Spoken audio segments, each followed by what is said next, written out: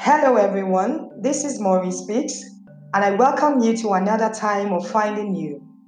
In the previous episode, we promised to embark on the journey of self discovery for those of us who have found the need to do so. These are the steps to take to find who you are, and I'll be sharing my own experiences as we journey from here.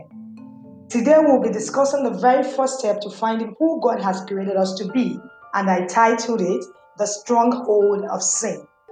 This is the very first process to self-discovery, and I'll be very pragmatic with this topic, as it is not just the first step to finding you, but also what you must keep tab with for the rest of your life. As I said earlier, self-discovery journey is a spiritual adventure to understand who we have been created to be, so that we can live a life of happiness and self-fulfillment. The Bible says in John 6:63 that it is the spirit that quickeneth, the flesh profited nothing. The words that I speak unto you, they are spirit and they are life. This goes to explain how the spiritual realm controls the physical earth. Everything that you see happening here is being controlled from the spiritual realm.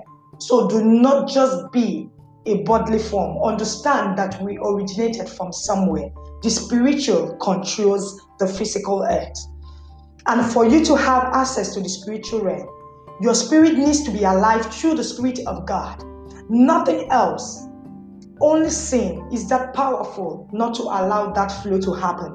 And when our spirit is dead, there is no way we can have access to the Spirit of God. And when we don't have connection, there is no flow, there is no communication. How then can we know who He has created us to be?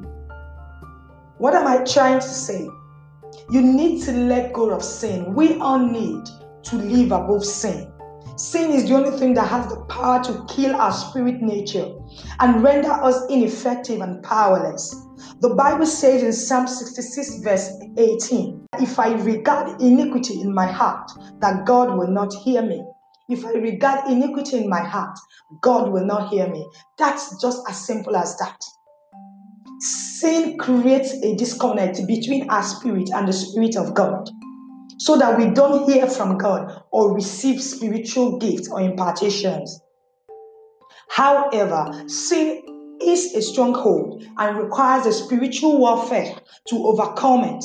And so long as we dwell on this body, we will always be tempted to sin.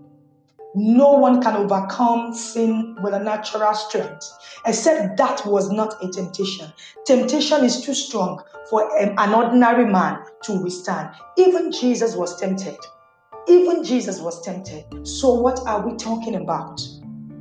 Temptation is anything that your body or flesh craves for, passionately desire to have or engage in, that does not allow you to remain in constant flow with your Father, with the Spirit of God that lives on the inside of you. To sin is as strong as death. This means that you can never overcome sin by your natural abilities. I tell you that sin is a reproach. It disconnects us from receiving from God, hearing from God.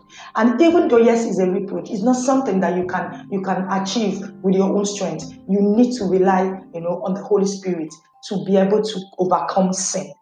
All right? Until I come your way next time, because I have two ways that sins are averted from our life that you need to be aware. But today, just understand that temptation comes to every man, and it does not come to you because you are weak or your spirit is strong. It comes because it comes to disconnect you from your flow with God. So you understand that, and also know that it is not for you to overcome temptation, but for the Holy Spirit to help you to overcome temptation, so that you don't feel bad when your body responds to temptation. Flesh profited nothing. It is meant to respond to that, but your spirit, reaches out to the Spirit of God to help you not to eventually commit that sin. So before I go, if you haven't given your life to Christ, this is an opportunity to do that, so that you can receive from Christ. So please say this prayer after me. Lord Jesus, thank you for dying for my sin. I call upon you to come into my life. Be my personal Lord and Savior. Forgive me my sins, O God, and help me to find who you have created me to be. so that I can live a life of fulfillment.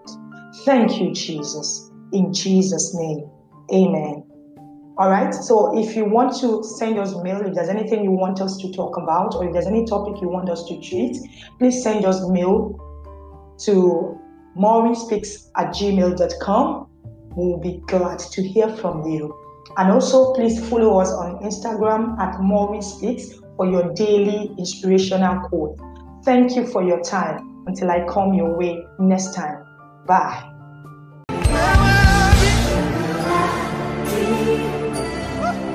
If you let me